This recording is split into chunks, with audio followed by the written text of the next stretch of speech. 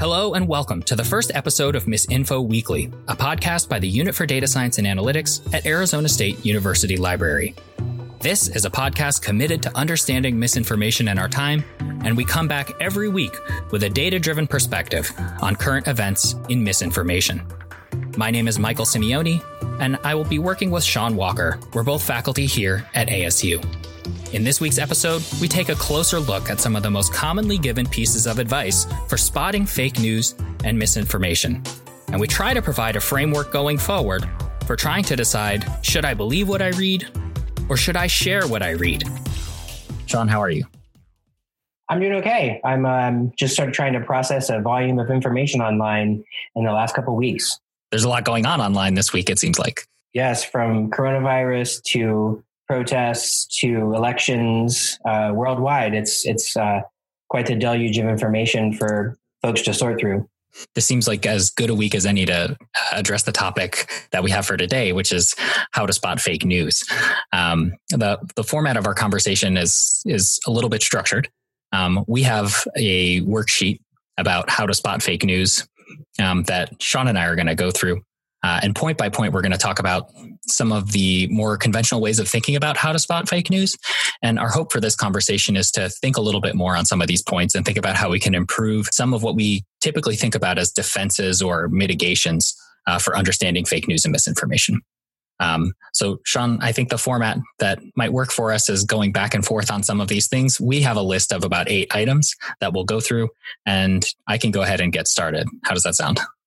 That sounds great, but I want to add a point here before we dive in. I think even just discussing this from the perspective of fake news kind of starts out on the wrong foot, because fake news implies that there's real news. And in a lot of these conversations, it's not about fact or fiction. It's often about people's feelings or about framing or about sort of a mixture of correct and factual information, but that's slanted in the sort of misinformation realm. So I think that, fake versus real isn't the conversation to have. I think that it's a much wider conversation about framing and fact, about fiction, about timing. So I think the fake news starts us off on the wrong foot. So fake or real doesn't really matter, but harm might be more important to think through than just fake or real.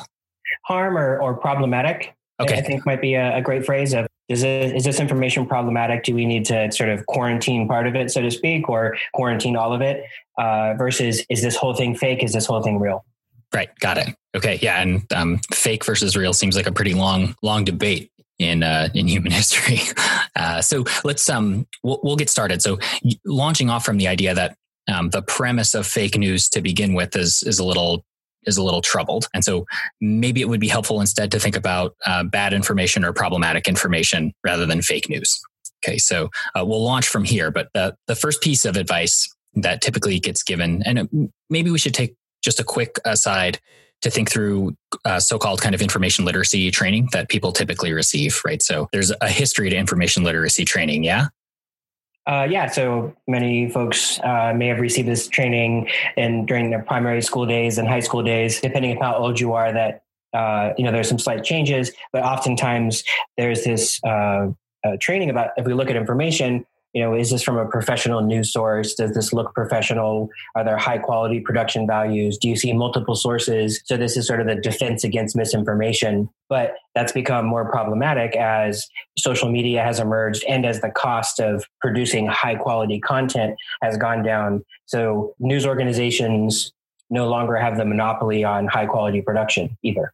Yeah. And it seems that information literacy training seems like, in us looking through these things, that it kind of prepares you to go out there in the world and be an able evaluator. Some of the things we're going to talk about today help us to understand that some of this stuff is really, really hard. And it may not be as easy as it seems on surface value. Okay, so after that little bit of aside and context, then we can kind of launch forward. So the first thing that I want us to talk about then is the first piece of advice of what we can call kind of shorthand, this kind of canonical information literacy training, or these headlines from canonical information literacy training. So point number 1, consider the source. You want to be able to click away from the headline and understand the source of the information. So understand the mission of the outlet and of the venue, and to investigate kind of what their context and what they're all about. Why could that be complicated when trying to understand misinformation or bad information? So I guess one way is that it's fairly easy for nefarious actors to create sites that look very similar in the web address and the design to what you would consider to be like a mainstream media news outlet. So we can actually create sort of fake versions of news sites. So sometimes something may look legitimate, but it might be off by just a couple of letters or a couple of words, or the design might look professional, but then it's embedded in some other website. So we can create sort of doppelgangers of these professional websites. And then it becomes more problematic because a lot of our news consumption comes out from outside of traditional mainstream media news organizations. So it's circulated on social media, and it can be very difficult to figure out the source or figure out, is this person legitimate or something that a friend shared? So Michael, you could share a news story and I could say, well, I trust Michael. Of course, he's done his due diligence. He works in the libraries and he's a scholar. So he must know what he's doing. And then I might not do my own checking. And I consider you kind of a trustworthy source, and maybe you might have made a mistake. Yeah, should never be considered a trustworthy source. That's for sure. But it's almost as if some of these, from what you're describing, it's almost as if they anticipate a certain kind of validation strategy from the reader, right? So if I'm going to have a high production value site, and it's going to look really nice, I have anticipated that someone is looking for high production value as a way to validate my credibility. We're almost, some of these sources are actually inviting the reader to consider the source. They're inviting a little bit of scrutiny. They're inviting that you actually evaluate them on some of these more conventional ways that we understand legitimacy online, which is, does this look like it's slapped together with duct tape? And more, it's easier to make a source look like it's very polished, very professional, and therefore credible. Well, and that can also be a problem, especially in the political campaign realm, because we have a lot of organizations with really, sort of puppy dog and rainbow kind of names that sound that they really are harmless, or that they want to help the world and the environment. And these sites are professional. Their missions sound wonderful, but their goals are kind of nefarious to kind of spread confusion and send out misinformation. So, and it's so easy now to create a professional website, go online, put in your credit card, boom, you now have something that was designed by something that was, was a professional. So, the source can be kind of so confusing whenever, this consider the source was designed when we had this sort of very small group of gatekeepers in mainstream media and professionals, that it was really easy to go, oh, is this the New York Times, or is this, the Wall Street Journal? Is this not? Yeah, what's RT.com? I've never heard of them. They look credible. So full disclosure, Sean and I have worked together in the past and work together now on a number of different projects and collaborations. One of the things that comes up in some of our work is RT.com, which is a shorthand for RussiaToday.com, which is a kind of US facing outlet of Russian state sponsored media. It is a very charismatic venue. The production value is really high. It looks really credible. They have a lot of really interesting content that ranges from video to sound to text. They try really hard to look like a credible news site that could be a peer to some other kinds of large-scale journalism outfit like Washington Post or New York Times, or et cetera, et cetera. So RT.com is an example of a very confounding specimen, where if you were to click through and try to figure out who they are, you would have to dig pretty deep to find out that they're actually associated with Russia. RT.com ends up being used as a shorthand for everything. They'll say RT before Russia 9 times out of 10. And, we've in our own research have seen folks who you would not expect. I think the safe way to say, you would not expect certain people to retweet state-sponsored Russian propaganda, see them retweeting RT content in droves because they don't know that RT.com is actually a Russian media outlet. So consider the source. Seems like it preys upon some of our expectations and our optics. It anticipates this particular strategy. Certain misinformation outlets anticipate that we'll try to consider the source and evaluate it along certain criteria. Sean, do you think that there's a way to safely consider a source, or a more robust way to evaluate it? If the old way is look at it, does it look professional and high production value? What's a better way to validate the source of information? One is to say, for example, there's a social media account. One of those is to scroll back into their history, just get an idea of what types of content they've posted in the past. Does it sort of line up? Are there drastic changes? They were posting about puppy dogs for 6 months, and now suddenly they're posting about epidemiological information. A sudden political turn, yeah. Yes. So is there a sudden turn in that content? Do they list credentials, follow their URLs or other social media accounts? The other is that there are published lists of legitimate mainstream media news outlets across the political spectrum. And to compare your list, the site you're looking at with some of these lists that have been published by legitimate organizations, and that can also be a helpful shorthand. Yeah. And it also seems like, as you mentioned, rather than feel like you're going to evaluate the source about how credible it is, you should really start to see what the purpose is instead. Start to look at some of the other articles that get posted. Start to look at the way that they describe themselves. Get to know it like it's a personality rather than try to just understand, can I believe it or not? Because one is a little bit more difficult to do. If you understand the biases and tendencies of a particular outlet, then that makes it much easier to situate. Trying to decide if it's real or fake can actually be really complicated if they anticipate that that's what you're going for. We should move on. How about the next one? Sure. So the next one is to read beyond. So this is the idea that headlines can be outrageous, and the idea is that headlines are often clickbait, even in mainstream media news outlets. They want to draw in viewers or readers. And so the idea in this read beyond is that let's actually click on something before sharing it, read the entire article, digest it, and then make that decision. Yeah, so it on its face, this seems like good advice. And as someone who majored in English 100 years ago, I don't ever want to say that somebody shouldn't read something before thinking through it. But I think what you're reading for is a really important consideration. So you shouldn't be reading for trying to just decide if you like it or not. So just reading more of the content isn't automatically going to make good stuff happen. That's an important thing to keep in mind. You're clicking on the clickbait headline, which depending on what platform it's on or who's hosting it might actually reward bad behavior. The other thing is you want to be reading you have specific questions you want to be asking. Like, can what I'm reading be disproven? Do I want to believe this? What is my own orientation towards this material? These are important reflective questions to ask yourself when you read beyond. So I would say reading is generally a good thing, but reading alone isn't just going to bring you to truth through magical pixie dust. Yes. And also reading is required for some of the other sort of tips that we're going to discuss in a minute too. And in addition to the headline, though, you also want to kind of read beyond that picture. So it's not just the picture that is the idea of clickbait. It could also headline is kind of an old concept, right? Thumbnail image might be a new one. Yeah. So you might, whether you're sort of pro-Trump or anti-Trump, for example, there's a pro-Trump kind of picture and you're like, yes, or there's an anti-Trump picture, then you're like, yes, right? So that those images can get our sort of emotional juices flowing, and then somehow we end up sharing that 50 times before actually reading what the article said, and we're like, oh no, right? Yeah, and in general, I feel like if you're thinking about your brain and your beliefs, looking at images, that's a different entrance than reading comprehension, right? And so want to be aware of the how influential images can be in all of this stuff. So reading is only one part of really trying to be a better evaluator and being more savvy about looking at images and what those images might be associated with and if they might be manipulated or manipulating. All right, let's go to the next. This is number 3. So advice piece number 3 is check the author. Do a quick search on the author and, figure out their credibility. So what's the problem with searching for the author and their credibility? So one of the issues can be a lot of problematic news sites will actually not include an author, or the author will just be staff. So there's a no byline, or there's a generic byline.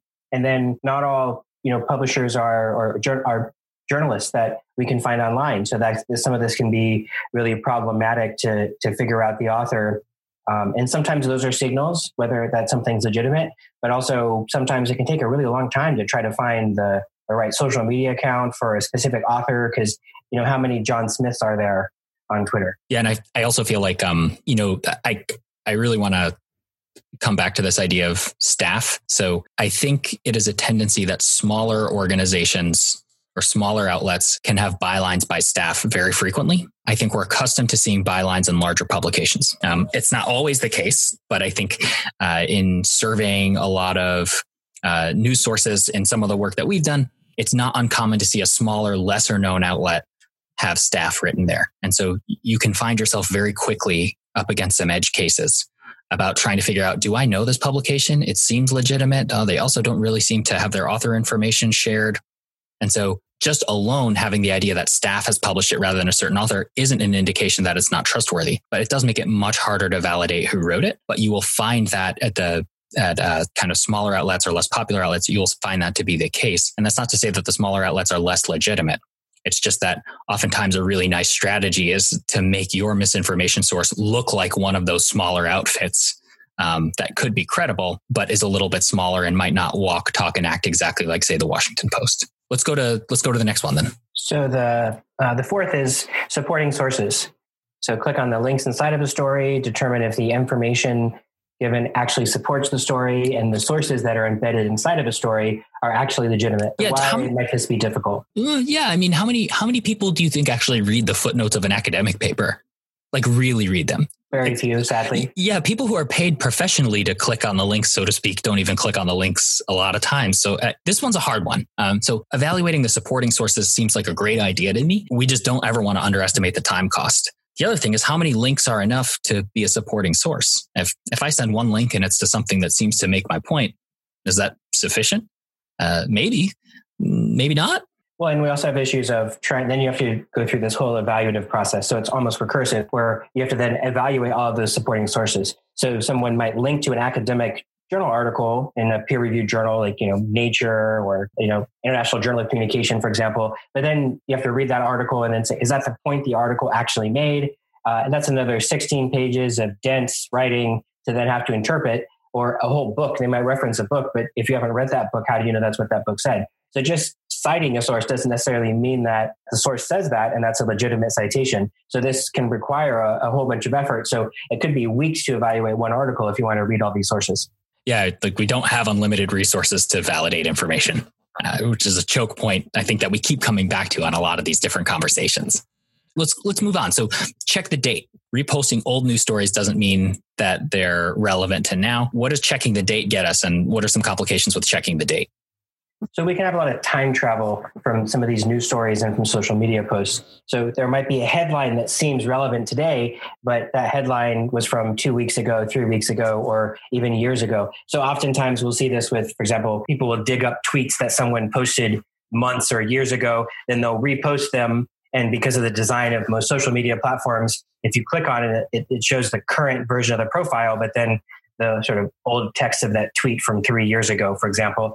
And then someone's really angry because someone who wasn't in that position, so somebody who was a grad student said something that somebody who's a professor might not say, or someone who wasn't a politician and who is now a politician, I said something years ago that they wouldn't say now. If we don't evaluate that date, we don't realize, oh, they didn't say that today. They said that 3 or 6 years ago. And that doesn't mean some of this information cannot be relevant, but it can be really difficult. So I know in some of the work that we've done and some data that you have looking at like natural disasters, we might report accurate information, but that information was actually it was true 2 weeks ago. So we're out of danger. But then by republishing it 2 weeks later, we sort of amp up that danger. Yeah. So I think social media mixes a lot of this stuff up to the point where, checking the date and time can't actually tell you how reliable it could be. So it could be helpful, but there are times when it just gets all mixed up. What I'm getting at is it can be very difficult information to track down. If you're looking at a retweet or a repost, that's different from looking at a newspaper article. If I look at a newspaper article and it actually has a date, that's terrific. But, to come back to RT.com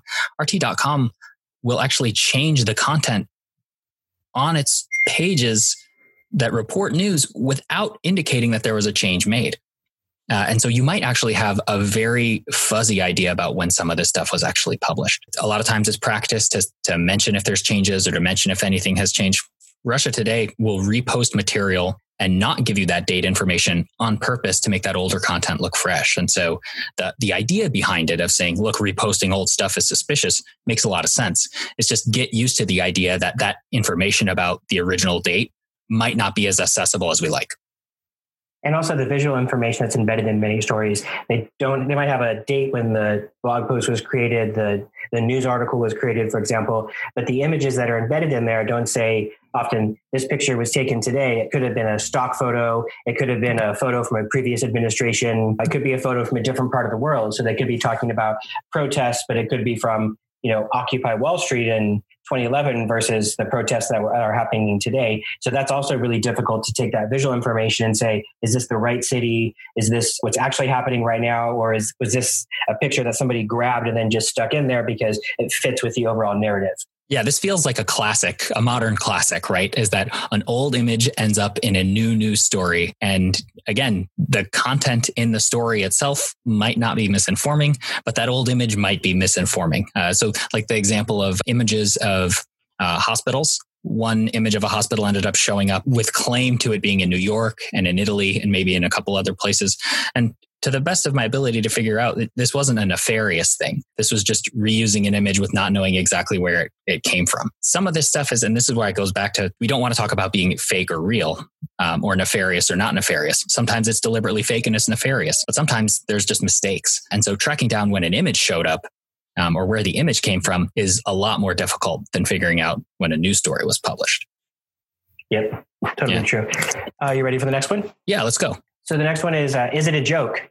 If it's too outlandish, it might be satire. So is this from The Onion or is this not from The Onion? Why might this be somewhat difficult to suss out? I mean, in the decision tree of reading all information, it feels like, is it Onion or not? Feels like a great first place to go. I don't know how much I want to say here about it being a joke or not. I feel like that's pretty non-controversial. That if it's too outlandish and it might be satire, that you really should consider it. Sometimes our lives resemble satire, and that can make it a little bit more complicating. But in terms of the joke, like I'm not sure about that. Now, I think a more sophisticated approach to this is consider the genre of the article. Is it trying to be news? Is it trying to be an opinion? Is it trying to be polemic? Is it trying to be funny? Is it trying to get a rise out of you? So I think, is it a joke or not? That's a great question to ask. But another thing to consider is, what is the genre or what is the mode of this writing? Because that can help you kind of understand, what the authors are really trying to accomplish. But it may also help you determine who wrote it, in the sense that if it doesn't read like a news story or it doesn't feel like a news story to you and feels more like an opinion, but it's presented as news, that is suspicious. It's not conclusive, but it's suspicious. So be aware of the genre and then how that's presented. I think that's an excellent expansion of this, because it's not just jokes that are problematic. It is that many news outlets have opinion sections and letters to the editor, and those have different weight in their sort of basis, hopefully in fact, than news articles. Pure news articles would. So thinking of the genre, not just is this humorous or potentially a joke, but also, like you're saying, expanding that out is a great idea. Yeah. So even, coming across a Medium post written by somebody who's not a nefarious actor, they might be trying to synthesize a bunch of information and just share it with you. But unless you understand, this is what's going on. This isn't this person's original research. All these charts and graphs that they're posting are actually other people's stuff, and they're just trying to tell a story. They didn't do all the research on their own. That's really subtle sometimes, but it's a very important thing to keep in mind about how credible you think something actually is. That they might not be the primary source, even though the way that they're presenting it makes them seem like they're the primary source of that information. So again, genre might matter in how some of the stuff is pitched. Sometimes the news does read like satire, and I think that's inescapable. But let's move on. We won't be dark for too long. Check your biases is the next one. Consider your own beliefs and consider how that could affect your judgment. What's complex about recommending that someone check their biases? Often we're not really aware of our biases. So that takes a little bit of introspection. And we also have to consider our emotional state and all those things. So whenever we read something, do I feel that might be true? And then do I react on that? That might be a bit of a hint, but that's a lot to examine and kind of an exhausting process. A lot of times when we think about biases, we think about political orientation or we think about cognitive biases. And those are important things to keep in mind. Human beings tend to look for patterns. They tend to look for confirmation. They tend to privilege the most recent things that they hear. Political biases are all about these frames that we kind of understand the world. But it's also important to keep in mind that, what you want to see is a bias, or will influence how receptive you are. So what you want and your values can influence how you receive a piece. And a lot of times we're not used to thinking about our values as biases. We're used to thinking about biases as the kind of dirt on the window. And if we just scrub it off, then we'll be fine. We can just see that information clearly. But it can be more productive to actually think about all of your thoughts as a mesh that this information flows through. And so the more aware you are of some of your thoughts and what you want and your assumptions, it doesn't all have to be stigmatized by thinking about it as a bias. You just want to be aware about, how you think and what you value and what you want. That's a huge piece about the kinds of information that how you read it and what you value. I think that that's sort of a difficult process too, but also what we're afraid of can be motivating. So Are you afraid that this might happen? And that's often used as a call to action. So these headlines, these images hook into our sort of hopes, our dreams, our fears, and what we've recently seen, cognitive biases. Also what news reports on, for example, can be part of those, feed into those biases. As they say, the news does not report on non-burning buildings. So you might think there's a high frequency of something happening because the news media reports on that. That's actually not true. Most of what the news media reports on are kind of one-offs or rare occurrences. Sort of boring, everyday occurrences happen a lot more often because, we don't really report on those. Yeah. And it also feels like I'm envisioning a check sheet that you hand to, college freshmen that says, reflect on your deepest fears. As a misinformation fact sheet or a misinformation kind of helping guide. It just doesn't quite roll off the tongue as check your biases, right? But it's important to kind of reflect on your fears because they motivate a lot about what, and we talk about this too, about making sure that you've got different containers or different gates that ideas go through before you believe them, right? That there's some ideas that you can kind of hold out there and, are pending validation. You don't have to believe them all. Unfortunately, if you share something, that kind of throws a wrench in the works of that whole contemplative process, right? So if I come across a piece of information and think, that's interesting, maybe I'll spend a little bit more time validating that when I can. That sounds great. But if I just click share or retweet, then all that goes out the window. That kind of short circuits that entire process, and it just kind of approves it for other people to look at. And that might have a cascading effect where then they'll do the same thing. And we can learn a little bit from an approach that many researchers take, because we recognize that all research has bias because all researchers have bias. So we can just unearth our biases and share those with folks to say, I might be biased about this and be honest about that, but I think part of this information is important. So we can share that with others so that they can also give us feedback and maybe help point out maybe potential blind spots or things that we may have missed. All right, so let's move to the last one. Sure. So ask the experts. Ask a librarian, consult a fact-checking website, consult an expert in this field. It seems easy. Is that something that might be problematic, Michael? So, yes, well, I think it might be. The tough thing is it's tough to figure out where to start with this one. But what's an expert? Like, what in the world is an expert? So, I mean, and I don't mean that to be like overly picky or complicated. But when we're thinking about something like COVID-19 and we want to talk to an expert, who is an expert on COVID-19? Is it a nurse who is working in an ICU in New York? Is it a research physician in California? Is it a police or first responder? Who is an expert on COVID-19? The short answer is they're all experts on a different piece of that very complex problem. But matching the right expert to the right piece of the problem, again, can be challenging and time consuming. And also our pedigrees don't necessarily mean that we're experts. So the two of us are both doctors, but we're not that kind of doctor. And even, medical doctors, they're not trained in medical research. So how do we evaluate all of this information that's coming out? As we know, this is the novel coronavirus, meaning that we haven't seen this before. So we're learning as we go. And there's all of these journal articles that are being published. We see preprints of journal articles, which these preprints are basically initial copies of the article that haven't been reviewed by experts in the field yet. Right. So a lot of circulation of preprint articles about COVID-19, right? Right. And these haven't been evaluated. So some of these might stand through the evaluation process and some changes may be made, or some of these might not make it through those gates because there are some problems with the way they designed their study. And you're talking about peer review of journals, right? When you're talking about gates and evaluation, you mean those have to make it through scientific peer review, which means other professors or other researchers are going to read your work and evaluate it with the editor before publishing it. Yes. Okay. So oftentimes we want this information to get out as soon as possible because it takes many months to go through this very arduous review process, which is really important, but it takes a bit of time. So we have to understand these articles with that caveat, right? So some of these might be experts, but we don't know whether this information is accurate enough after it's gone through review. Also, like in your COVID example, what aspect of COVID are we asking a question about? Is this a question about the spread? And that might be something that an epidemiologist is required for. This might be something about viruses and how they mutate or how we fight viruses. Well, that's going to be a virologist, which again, that's different than a medical doctor. That's different than someone like us who studies social media and the spread of information. So expertise can be difficult to ferret out. And my Rolodex doesn't necessarily have a whole list of epidemiologists and virologists whenever I have a question about that. So yeah, and it's, something about experts is also tough is that the more expert somebody is, oftentimes the less confident that person is in kind of just making blanket statements or, there's some things that are going to be really obvious, but, experts weigh all the time how the significance of a piece of evidence. And so an article can be published that says 6 people responded to a viral therapy and did very well, but then people can have a debate about how representative or how promising that piece actually is. It's more complex. I think also sometimes experts aren't available on certain things, so it can be difficult to navigate experts, right? So if I don't know anything about medicine, how am I supposed to know the difference between a molecular biologist and a virologist and an epidemiologist?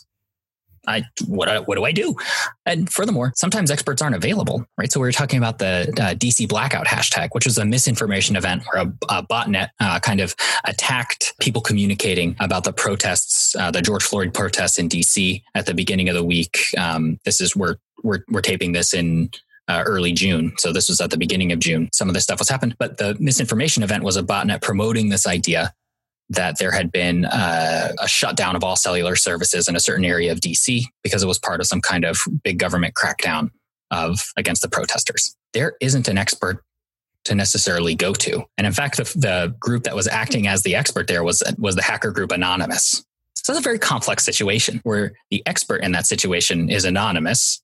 And Anonymous isn't necessarily the most trustworthy source of information all of the time. And so that puts you in a really difficult situation if you're consuming this in real time. Now, after the fact, you can get more information from kind of local authorities. But at the time, it might be very difficult to find an expert. And I guess just to say, Anonymous is this hacker collective that sort of is like a quasi group there's sort of leaderless. There are different members. We don't know who they actually are, and they sort of appear and disappear. And so it can be really difficult to understand that. Similar like social movements, often many social movements, there's not one specific person to go to. Like, okay, who is the expert on Black Lives Matter? Who is the leader of that group? So we can ask what happened here today in Phoenix or in Washington, D.C. It's this collective crowd that's come together with a whole host of different leaders for different areas. So figuring out who is that person. And it's not like we can just go to our local librarian and ask us to help us sort all of this out. They can be helpful, but they might not have these answers either. Right, exactly. And, I think there's a number of different misinformation events that kind of tie a lot of these different things together. The pandemic video that came out with Dr. Mikovits as the kind of protagonist there. The DC blackout event, I think, is another good one. Each of these are different kinds of events that really try or test each of these assumptions that we have just gone through about, ways to approach, so-called fake news. So, when you can't find an expert very readily or where it's difficult to do and where it's happening very quickly and you can't evaluate your biases, you can't find supporting sources, then you have to go to other mechanisms to be able to figure out what to do. And all of this is more complicated because if found out, right, that was the fascinating thing about the DC blackout botnet, is as soon as they were kind of revealed as a botnet, and I say we're taking a really generous interpretation of subjects, I guess, if we want bots to be a they. But that botnet, right, once it was kind of unmasked, started telling the truth, started distributing like true information because they knew that because they were not trustworthy, that they could just tell the truth. And people would freak out because they would still distrust them because they thought that they were bots. And so they could misinform by telling the truth. And it made it a lot more complicated for people trying to sort through that situation. And a lot of these actors, their goal is not to misinform or tell the truth. Their goal is just to kind of seed confusion and chaos.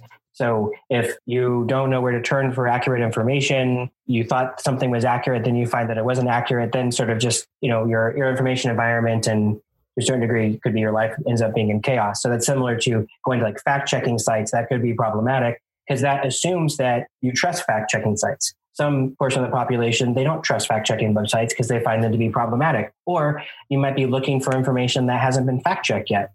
So this isn't a simple solution to go, all right, who's the expert? Not all of us can contact the Centers for Disease Control every time we have a question about coronavirus or what we should do, or someone makes a claim. And some of the fact-checking sites, if you trust them, might not have fact-checked that because they can only fact-check a very small slice of what's circulating in our information environment because fact-checking requires so much effort for each piece of information to do all that research.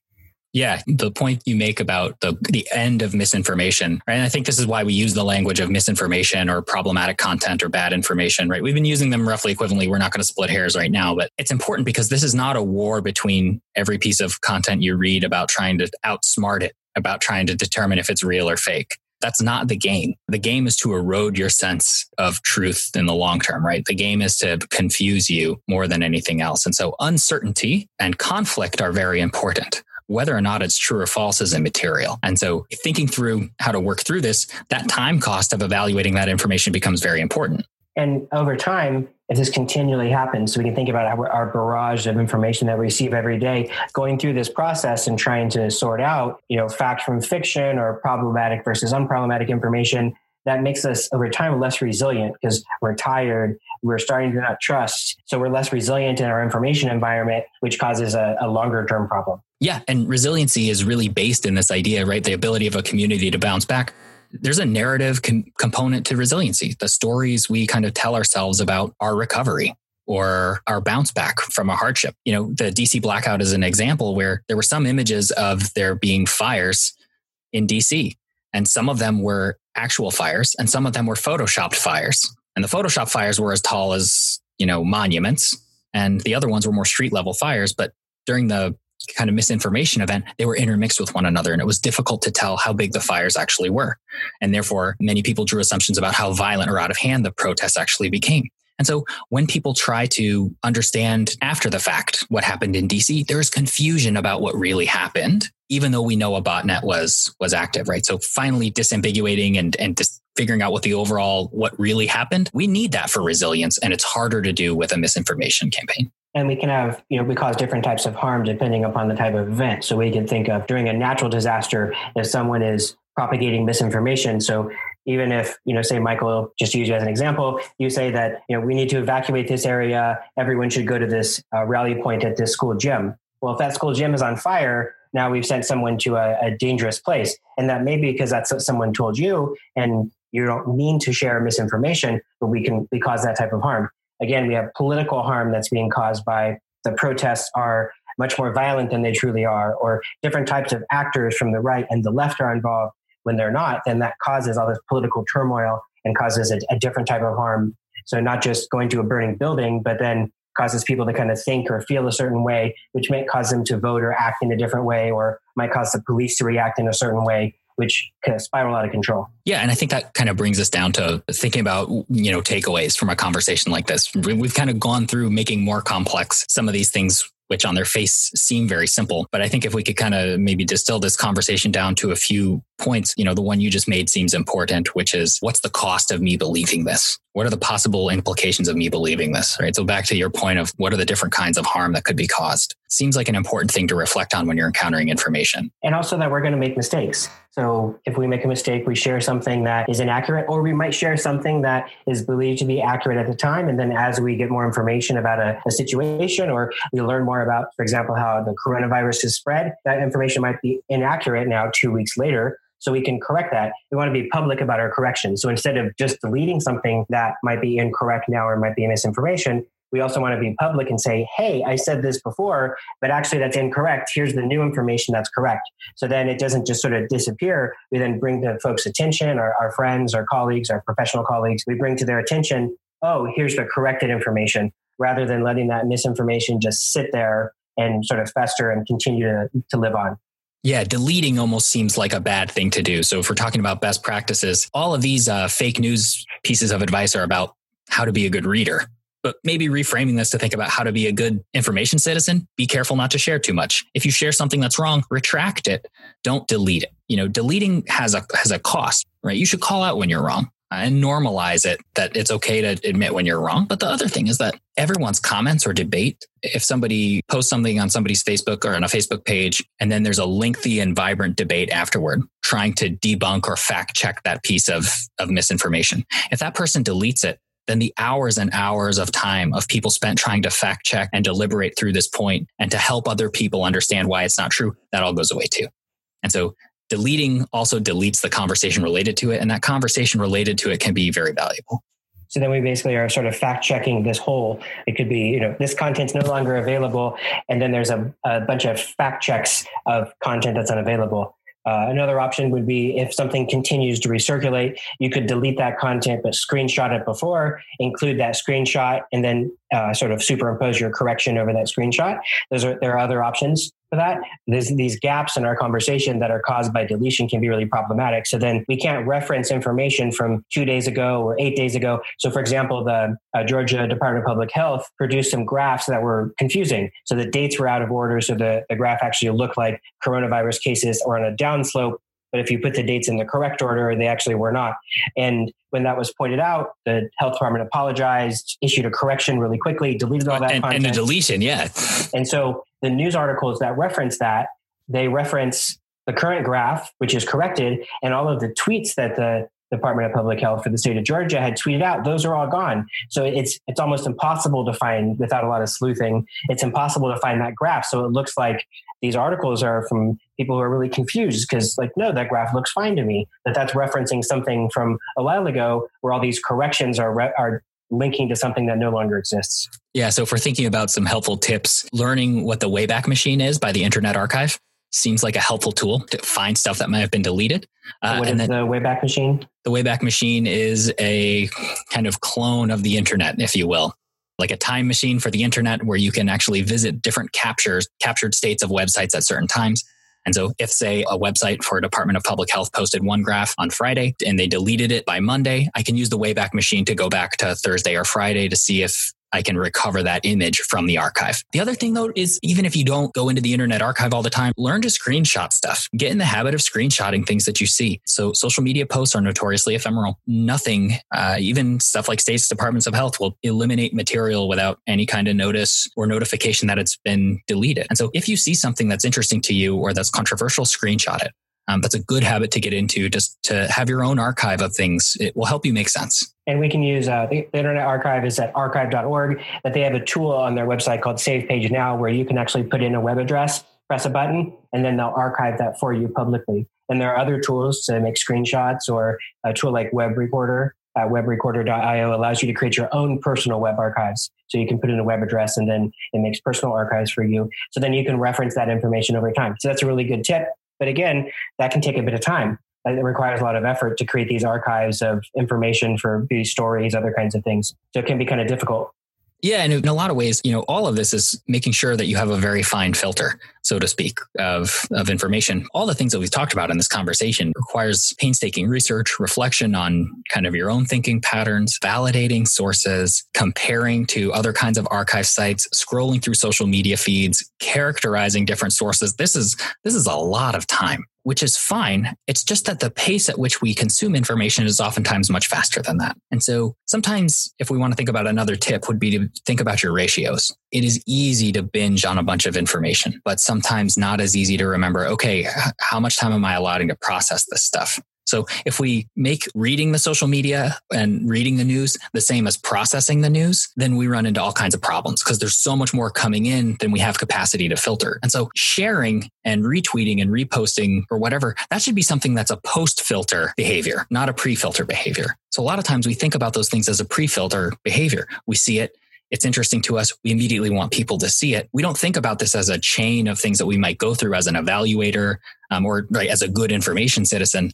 Instead, we just think about it. Do we like it, or does it seem appealing or interesting to us? So again, we just got done talking about how complex this is. So we don't want to just pretend that these quick tips are going to fix everything. But at the same time, we don't want to confuse reading the article or the social media post for the first time. That's not the same as thinking through it a little bit. And you have to give yourself time to think through it. And I think your filter should become finer if you're going to share something. So you've gone through even more scrutiny than something that you're like, this is an interesting article. I've read this. Now I move on to the next one. But before you hit that share button or retweet button or such, that you want to try to go through a bit of this process to evaluate it before you send this to others, because people are going to look at who you are in addition to the information that you're spreading and sharing with folks. So your reputation gets added to that information to determine whether or not someone might believe that. Yeah. And you're also helping anybody that you're sharing the content of, right? So there's always boosting or ranking going on social media platforms or on news sites. Clicks are valuable. Shares are valuable. Don't give that value away arbitrarily. or understand that, when you do that there's kind of cost associated with that. So let's wrap up. Sean, do you have any kind of closing thoughts? You get the last comment before we wrap this part of the conversation up. I would say that although we said this is complicated, these are heuristics that we've discussed. So there's not an equation that we follow. These are just sort of tips of, can I use these as shorthand to evaluate information? And it's good to try to do a little bit of this on everything that we bring in, but to also recognize and honor the fact that this is just a really complex process and that information is going to get through that might be problematic. And we can always go back and correct that, but we should also be pretty judicious in what we share. All right. That's great. Sean, thank you for joining today. Thank you so much. It's been fun. Yeah, this is a great conversation. Thanks everyone for joining us. For questions or comments, use the email address datascience@asu.edu. And to check out more about what we're doing, try library.asu.edu/data. Be well and be thoughtful.